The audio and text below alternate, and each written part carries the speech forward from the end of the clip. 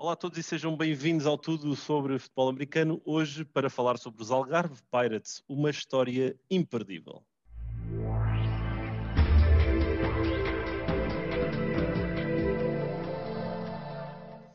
Olá a todos, mais um episódio aqui do Tudo sobre Futebol Americano, hoje com mais um convidado, o José Martins, que tem para mim uma das melhores histórias do futebol americano em Portugal. Nós já iremos entrar aí por dentro, mas José, obrigado em primeiro lugar aqui por teres aceito o desafio e por estares aqui disponível para falar comigo um bocadinho e partilhares aqui connosco a tua história. E eu vou começar já por lançar aqui os dados para a mesa e vou-te pedir que te apresentes aqui um bocadinho quem é que é o José Martins e como é que começou isto tudo do futebol americano na tua vida. Ok. Eu é que agradeço, Amorim. Eu acho fixe esse tipo de trabalho e acho que nesse momento, inclusive em particular, de a gente estar nessa seca toda, é muito bom falar, brincar, se divertir com o futebol americano para ver se estimula a volta e que mais pessoas participem. Bom, eu sou Josué Perrucci Martins. Já estou aqui em Portugal há 21 anos e o futebol americano, para mim, foi uma espécie de acidente, porque eu, em 2011, tentei, num clube local aqui em Silves, criar uma equipe de jovens, de putos e adolescentes, de basquete, que é o desporto que eu treinei a vida inteira e joguei a vida inteira e que continuo jogando e gosto muito. E só que havia uma característica, o basquete que eu aprendi foi com americanos no Brasil. Então é um jogo muito mais físico do que o basquete jogado aqui em Portugal. E eu peguei a fama, na minha opinião, injusta, mas peguei, de que eu batia muito. Ok. E aí um dia, por coincidência, um dos rapazes que treinava comigo, que era meu pupilo, né, meu aluno, estava trabalhando num supermercado e o Don, aquele americano, um missionário que iniciou os Pirates, apresentou um folheto a ele se ele tinha interesse de jogar futebol americano. E ele disse, não sei, talvez, vou pensar, mas ficou com o folheto. E algum tempo depois ele se encontrou com a minha esposa e disse, o Josué não gosta de bater nas pessoas, dá para ele.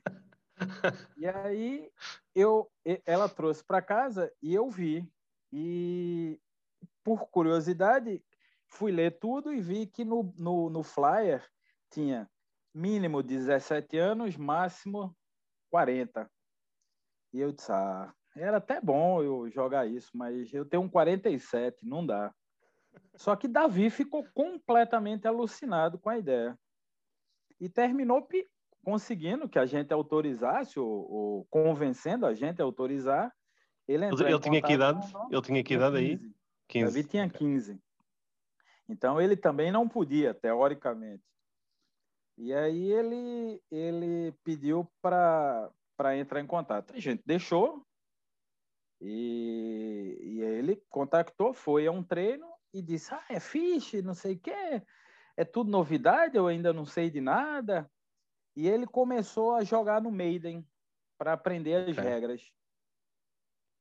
E eu fazia parte, essa ideia do basquete já tinha acabado, porque o clube não deu suporte suficiente. E eu tinha um grupinho que eu jogava futsal, mas era um pessoal muito chato, muito ruim de bola, que se achava muito bom. E eu queria sair... Isso é típico em Portugal. Isso é típico em Exato, Portugal. pronto. Aí eu queria sair do grupo e arrumar um grupo mais saudável. E eu perguntei, Davi, fala com o treinador, pergunta se eu posso treinar com vocês, só para manter a forma, e aí ter contato com alguma bola, e pronto. Depois eu arrumo um grupo e vou seguir minha vida.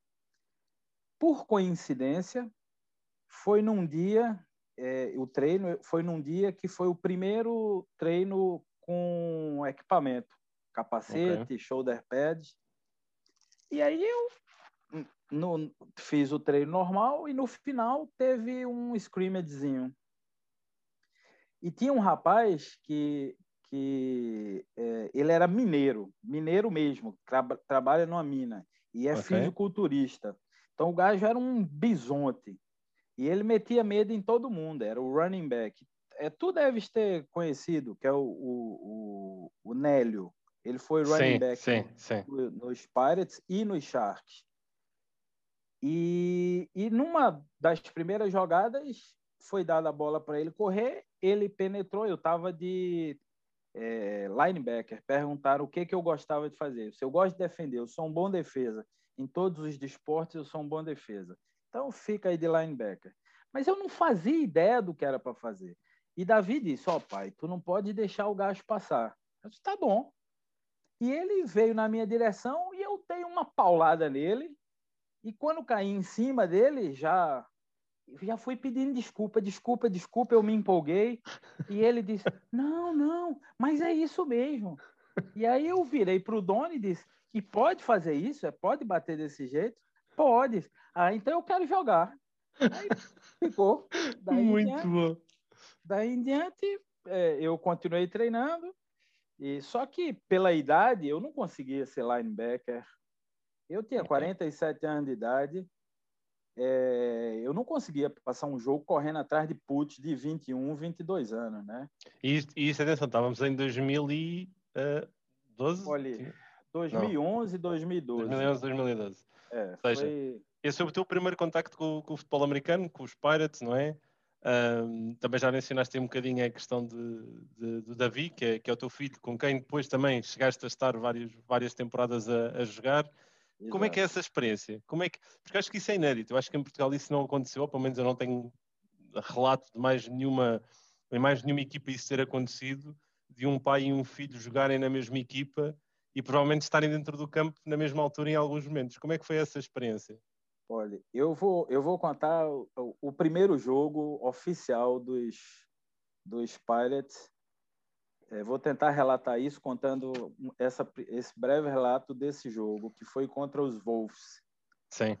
Em que os Pirates perderam esse primeiro jogo e ganharam o segundo.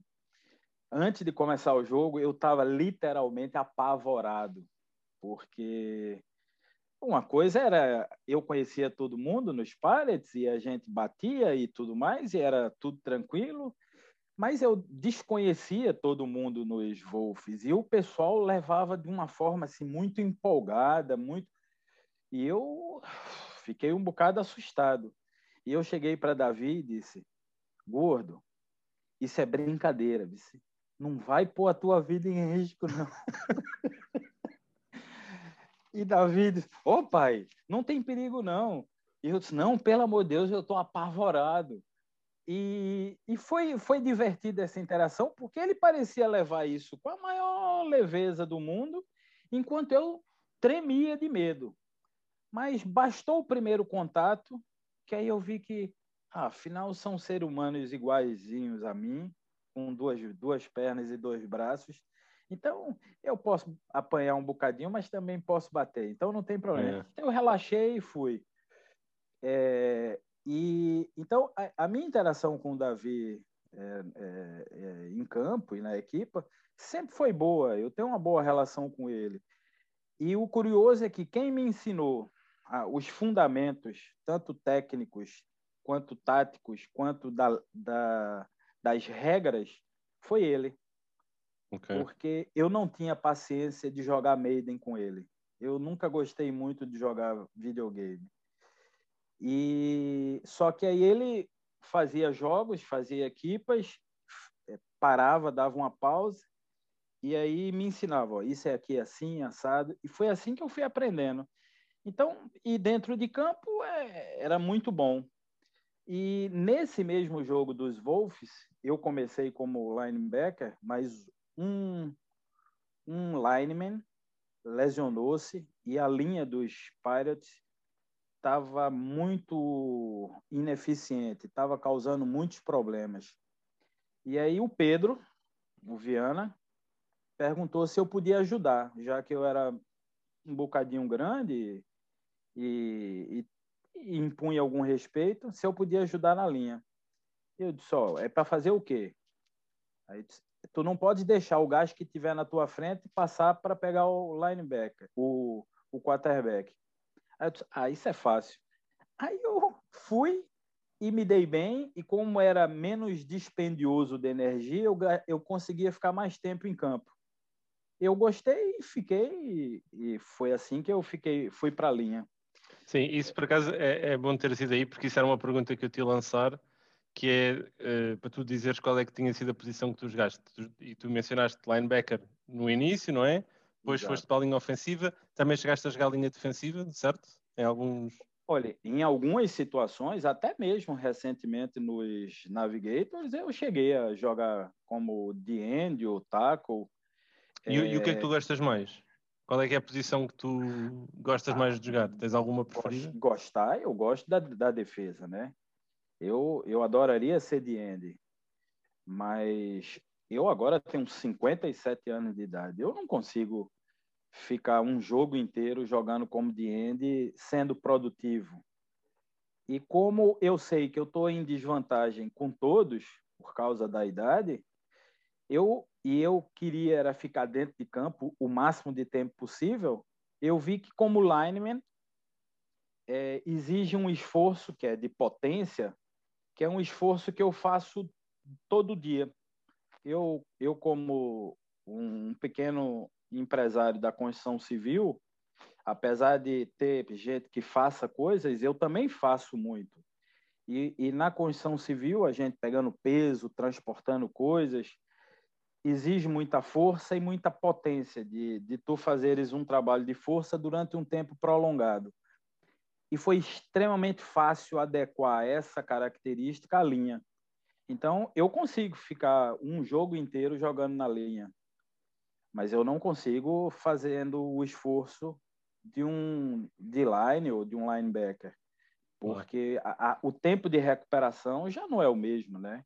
Sim, sim, sim. Se eu tivesse 40 anos de idade, se eu tivesse entrado no futebol americano quando eu cheguei aqui, com 30 e tal anos de idade, aí não, aí eu acho que eu seria só defesa. É. Mas eu tive que me adaptar e eu terminei gostando. E eu terminei como center porque eu queria pegar na bola sempre. Pois, tu Então, mencionaste isso no como, início, não é? como nas outras posições da linha não se pega na bola, eu disse, bom, pelo menos como center eu pego e me divirto um bocadinho. Sim. Foi assim. E passa por ti editar sempre o início de cada jogada, não é? Também, Passa sempre. já houve situações muito hilariantes, tipo aquela do Come On Man, Sim, sim.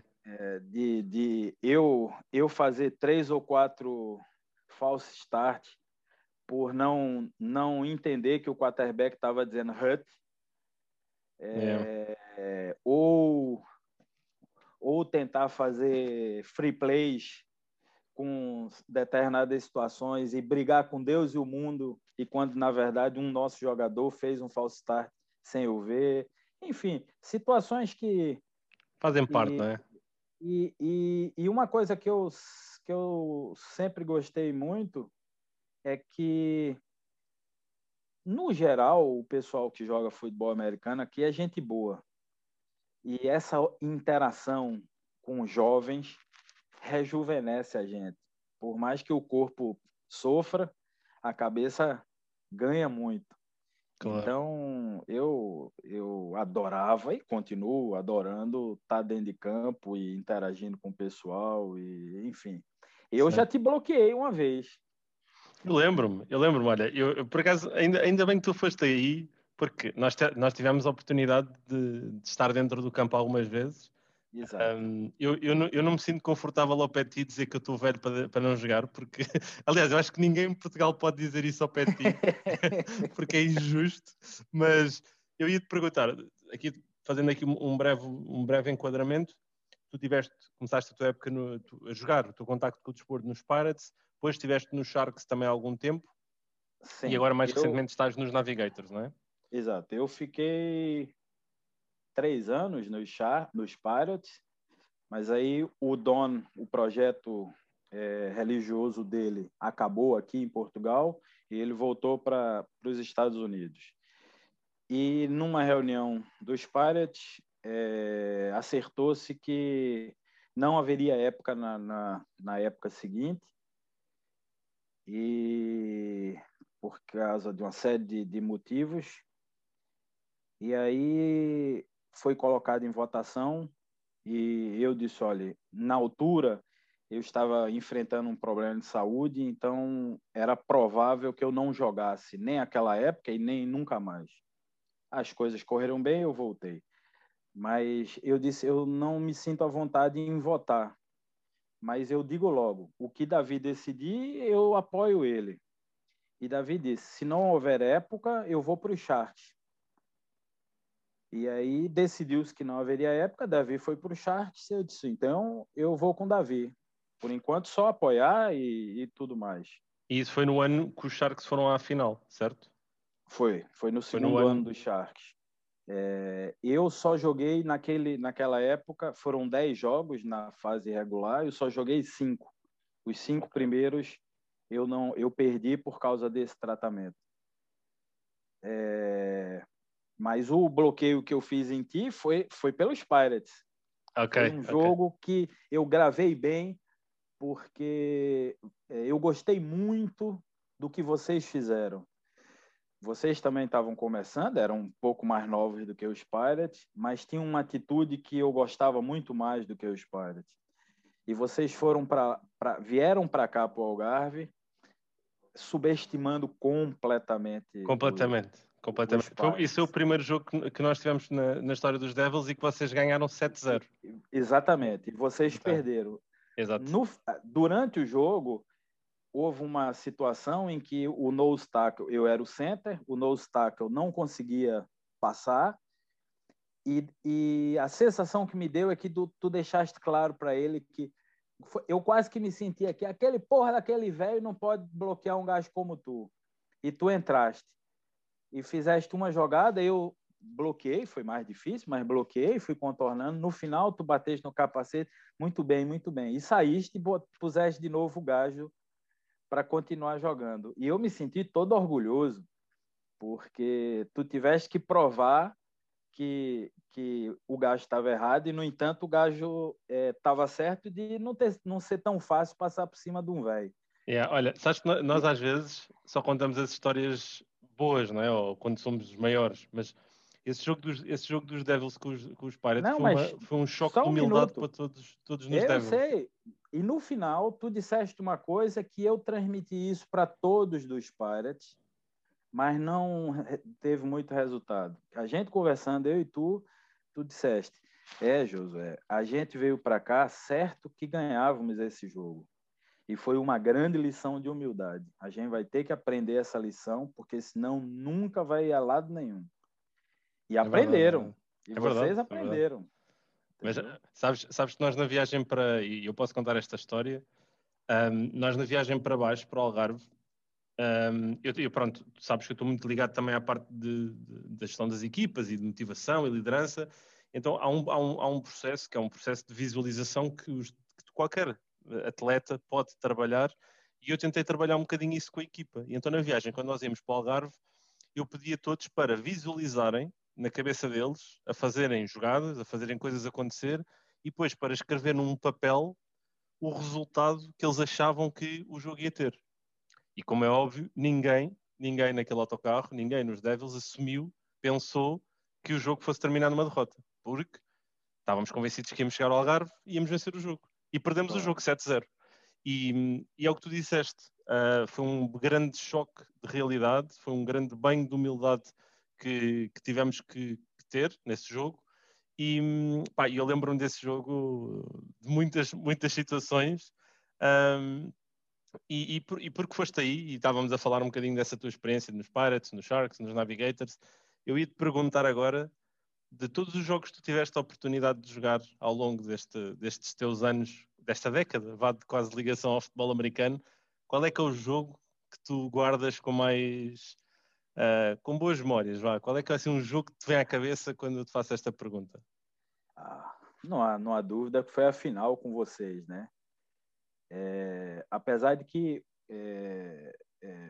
quando eu voltei desse tal tratamento, o primeiro jogo dos Sharks foi contra os Mutts. E foi um jogo também que os Mutts achavam que iriam ter uma performance tranquila, fácil e levar uma tarefa. Mas a final foi simplesmente espetacular. Foi um bocado acridoce, não só pela derrota, mas porque, eu não sei se tu tens noção, Davi lesionou-se na primeira jogada da defesa. Não sabia. Ele rompeu um ligamento do joelho, ele placou alguém com ganho, com perda de jardas e tudo, e aquele americano, o Og, um negão barbudo, linebacker, que era excepcional, ele, ao ajudá-lo, bateu na perna dele e a perna dele torceu e ele ficou o resto do jogo fora, eu quase chorando dentro de tristeza, mas depois o jogo foi espetacular. Foi fantástico, E o próprio final, que só faltando segundos é que pôde se dizer quem é que ganhava o jogo, porque a gente teve a chance real de empatar o jogo e ir para overtime. Então, não há dúvida que foi esse jogo. Sim. Não, eu também me lembro do jogo e já falamos um bocadinho nisso aqui no Tudo Futebol Americano, no episódio com o Pedro Viana. Eu vou-me repetir contigo aquilo que eu disse a ele, que foi, eu acho que nesse jogo os Sharks foram a melhor equipa. Os Devils foram a melhor equipa ao longo da época. E os Devils mereciam ganhar se nós olhássemos para a conjuntura toda da época. Mas se nós olharmos para o jogo em si, os Sharks foram a melhor equipa. E é tal coisa, é a maravilha do desporto, não é? Claro. Há sempre um vencedor, há sempre um perdedor, e às vezes nem sempre é o mais justo ou da maneira que devia ser. Eu honestamente não sei se concordo contigo. Eu acho que os Devils mereceram ganhar o campeonato, mas mereceram por um detalhe que talvez escape a muita gente, que eu mesmo, em particular, falava muito no balneário dos Sharks. Era de que era visível o crescimento como equipa dos Devils por conta da experiência com os americanos, com os importes. Enquanto nós, nos Sharks, no geral, nos encostamos muito nos americanos, no desempenho individual deles. Então, tivemos, claro, jogadores, eu acho que eu posso me incluir nesse, Davi também e alguns outros, cresceram com a experiência de compartilhar um campo e treino com os americanos de um nível completamente diferente. Mas vocês fizeram isso como equipa. E o resultado foi fantástico, entendeu? Então, eu acho que esse foi a grande virtude. E isso tem a ver com a liderança que vocês impuseram à equipa, né? Sim. Nós não fomos tão felizes nesse sentido. Sim, se calhar a diferença que tu consegues ver nisso é que passado, se calhar 5 ou 6 anos, as fundações que os Devils criaram com base no Joey, no Colin e tudo mais, ainda lá estão. Hoje em dia o Bernardo Felipe é o head coach da equipa e muito daquilo que ele tem veio também dessa experiência que teve de treinar e de trabalhar. E quem diz do Bernardo diz de um Gonçalo Valente ou de qualquer outro jogador que tenha passado por esse processo e que ainda esteja ligado à equipa, não é? E se calhar no Sharks isso não aconteceu dessa maneira. Não, infelizmente não. E eu diria que é um pouco de cultura também. Aqui no Algarve, a cultura do desporto é uma coisa muito complicada, muito complicada. Talvez uma informação, tanto nos Pirates quanto nos Sharks, 50% da equipa era de estrangeiros. Okay. A outra 50% estrangeiros que eu digo não americanos, né, mas brasileiros, romenos, ucranianos, cabo-verdianos, angolanos, enfim. Os outros 50% que eram portugueses, 60% ou mais por cento eram de portugueses fora do Algarve. Alentejanos, lisboetas, nortenhos. Então, o algarvio de raiz era minoria. Okay. E, no entanto, a cultura imposta às equipas, foi a cultura típica daqui do Algarve nesse sentido. Gosta-se muito de ganhar, claro, quem é que não gosta, mas a verdade é que o trabalhar para isso não é tão sério, entendeu? Não é tão levado a sério. E eu era um dos que reclamava muito. E olha que eu sou preguiçoso para treinar, porque o que eu gosto era de jogar. Mas sabia que num desporto novo como esse, tão técnico, tão complexo, eu sabia que se a gente não se dedicasse, não ia a lado nenhum, porque é difícil entender o futebol americano. Eu jogo basquete, que na minha opinião, é um jogo muito inteligente, exige pessoas inteligentes para serem bons jogadores. Mas o futebol americano é terrível nesse sentido, né? Exige mesmo que a pessoa seja inteligente. Sim, Porque senão vai ser um grande atleta, mas mau jogador. É isso. É tal componente física que é importante, mas a psicológica e a tática também são muito importantes, não é? E olha, diz.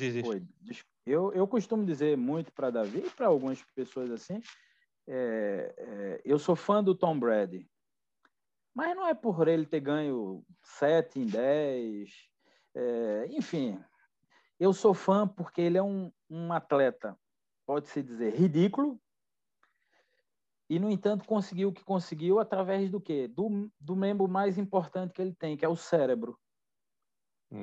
E eu sempre gostei de esportistas assim, inteligentes, entendeu? Sim, que utilizam a mentalidade, não é? E a abordagem às coisas para serem bem-sucedidos. Então, acho que é por aí, entendeu? Olha, tenho aqui mais duas perguntinhas para te fazer. Pegando aqui um bocadinho naquilo que tinha há bocado lançado, a questão de ter jogado com o Davi na mesma equipa, e passados muitos anos o Davi também teve a oportunidade de ter uma experiência internacional, ele teve a oportunidade de jogar no estrangeiro. Como é que tu, enquanto pai, viveste também essa experiência? Porque eu não sou pai ainda, mas acredito que uma das coisas que também está muito ligada aos nossos filhos é também vivermos um bocadinho as experiências deles, claro. Não é? Como é que tu viveste essa experiência? Como é que tu, obviamente, ficaste orgulhoso, mas... Claro, mas foi tranquila. A minha, por incrível que pareça, a minha única preocupação não tinha rigorosamente nada a ver com futebol americano.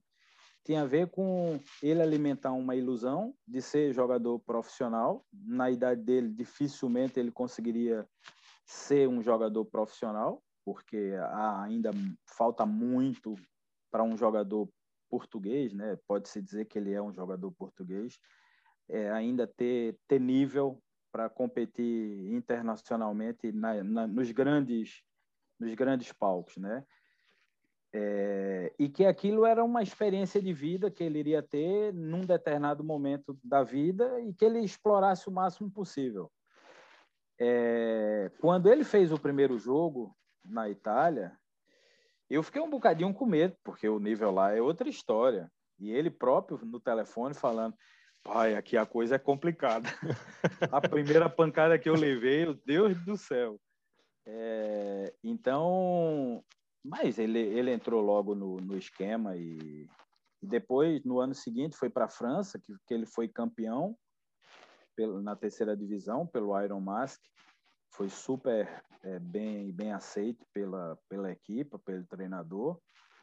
E foi uma experiência excepcional e eu adorei.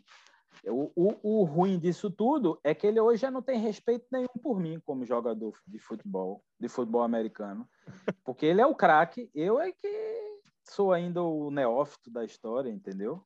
Olha, eu vou-lhe mandar uma mensagem a dizer que ele é o craque internacional, mas o verdadeiro craque és tu, porque teres a idade que tens, e aliás, tu provas que a idade é apenas um número, não é? Porque não representa nada aquilo que nós podemos ou deixamos de poder fazer, porque teres entrado em contacto com um desporto como o futebol americano já aqui quase na casa dos 50 anos e ainda estares ligado ao mesmo, porque isto vai para a minha...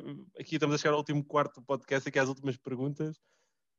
Tu atualmente, e revelaste-me isso antes de começarmos a gravar, tu ainda queres jogar mais uma época, não é? Quero. Eu tecnicamente estou proibido, né? Por Davi. Só para teres uma ideia, esse meu problema de saúde me faz ir de 2 em 2 meses ao médico. E Davi me obrigou a levá-lo para que a médica atestasse presencialmente que eu não estava proibido de jogar. E ele foi comigo. E eu disse, doutora Luísa, a senhora tem que dizer de viva voz para Davi que eu posso jogar, mesmo que a senhora não recomende, porque talvez não entenda muito bem, mas que não há nenhuma contraindicação médica para que eu não jogue. E ela disse, não, Davi, ele pode jogar.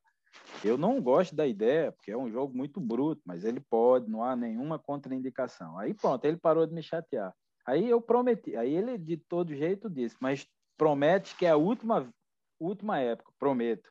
Aí veio o Covid, e aí, não houve época, só é a próxima. Aí pronto, é por isso que Então eu pronto, pretendo jogar a ainda próxima. tu não quebraste nenhuma promessa, não é? Não quebrei promessa nenhuma. Eu pretendo quebrá-la, mas ainda não quebrei. Muito bom, muito bom. Não, mas é isso. O futebol americano é um desporto que realmente nos apaixona e aliás, é por isso que nós depois vamos criando estas relações e vai ficando, não é? Mesmo que nunca tenhamos estado na mesma equipa, mesmo que tenhamos sempre estado em pontas opostas dentro do relvado, existe depois sempre isto que nos une. E já revelaste aqui um bocadinho então que o teu desejo é continuar aqui mais uma época e como é que vês agora um bocadinho este regresso? Isto do Covid obviamente foi difícil para todos e para o futebol americano em Portugal em particular foi bastante complicado porque colocou basicamente tudo parado, mas como é que vês agora um bocadinho aqui o futuro do desporto? O que é que achas? Porque o futebol americano tem passado por vários picos, não é? Mesmo antes do Covid. O que é que tu vês aqui? E aqui talvez em jeito de tirar da final, como é que tu incentivarias aqui alguém a jogar, a experimentar, a vir experimentar futebol americano? O que é que tu dirias a alguém para ouvir fazer? Olha, primeiro, a primeira pergunta é: eu estou um bocado receoso com essa situação. Espero que as equipas consigam parar de olhar para si próprias e olhem para o conjunto, para que a gente consiga retomar isso e volte a vereda, né? Volte para o caminho que estava e consigamos prosseguir. Quanto a jogar, o desporto em si é extremamente interessante porque não é monótono. Eu, gordo, magro, alto, baixo, pequeno, grande, velho, novo, consigo jogar futebol americano. E é um jogo que exige muito do jogador, porque exige uma compreensão que é completamente nova. Porque até a própria essência do jogo é completamente estranha. Quem joga futebol normal tem como objetivo chutar uma bola para um determinado espaço. Quem joga basquete é a mesma coisa. Vôlei, handebol, tudo. O futebol americano, apesar de envolver uma bola e um espaço, o objetivo não é a bola em si, é o condutor dela. É ganhar espaço progressivamente com essa bola para avançar. Essa diferença de conceito foi uma das grandes dificuldades que eu tive. Quando eu compreendi, eu melhorei muito a percepção do jogo. Então, e todo mundo que eu convido, todo mundo que eu conheço que tem um corpinho, eu convido para jogar futebol americano. E o pessoal, não, mas aquilo a gente apanha muito. Eu digo sempre, a gente bate também. E não é. O jogo é conhecido pela violência ou pelo contato excessivo, mas a essência do jogo tem a ver com o xadrez dentro de campo. E isso, para mim, é belíssimo, belíssimo, belíssimo. É verdade, é verdade. Se a gente conseguir passar essa mensagem, talvez a gente melhore muito. Acho que é mesmo isso.